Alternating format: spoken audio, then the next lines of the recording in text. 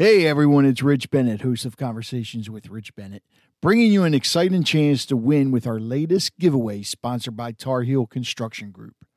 Get ready to make a splash just by tuning in to the podcast. Yes, you heard that right. While you're soaking up our latest episodes, listen closely for a special splash sound. When you hear it, remember the episode name. Here's what you do next.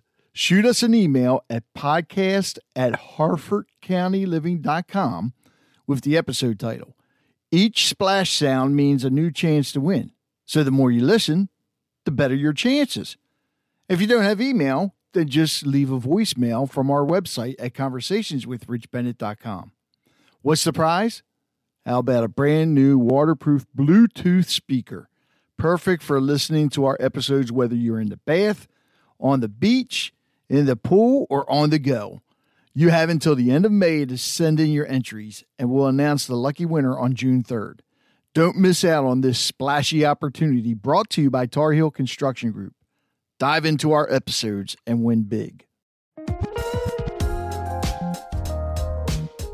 Those of you that have been listening to my podcast for a while know that I have a really big thing about addiction and making everyone aware of everything that's going on.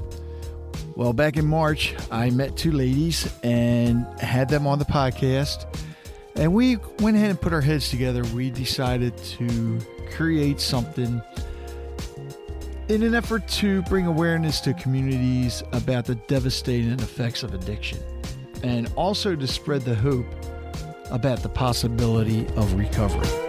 So with that said, this is Rage Talk. So Wendy, how do you deal, prevent, and overcome triggers in addiction recovery? I think it's three components that you need to realize when you're in recovery. You're going to have your warning signs, things that are going to create the moment where you have that trigger. It could be people, places, or things.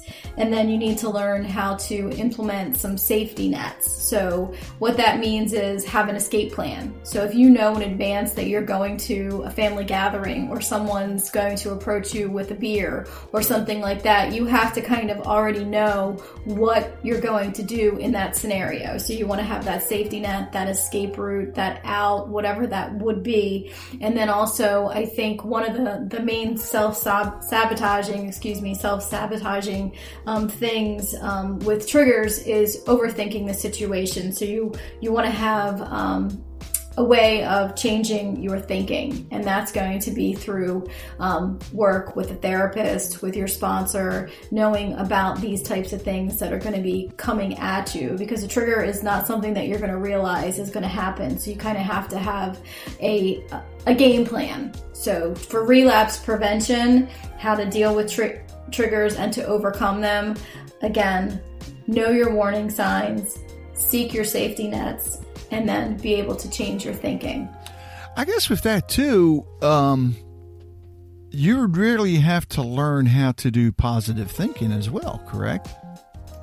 We recommend that our ladies seek some type of therapy. When they get to a certain place in their recovery where you've kind of learned your basic skill set, you kind of have to start working from the inside out now.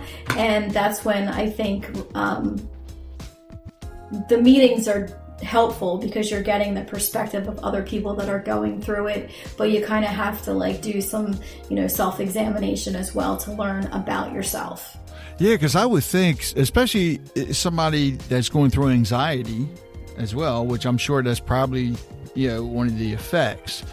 If you're going to a family function, and you're thinking of your out, sometimes, people right away, they're thinking of the bad things. Okay, I know Uncle Joe's going to be doing this. I know Aunt Bertha or whatever is going to be doing this.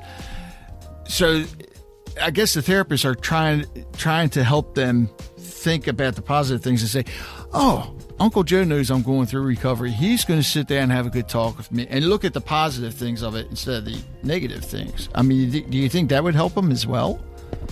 Absolutely. We need to change, they need to change their thinking and how they feel about certain situations.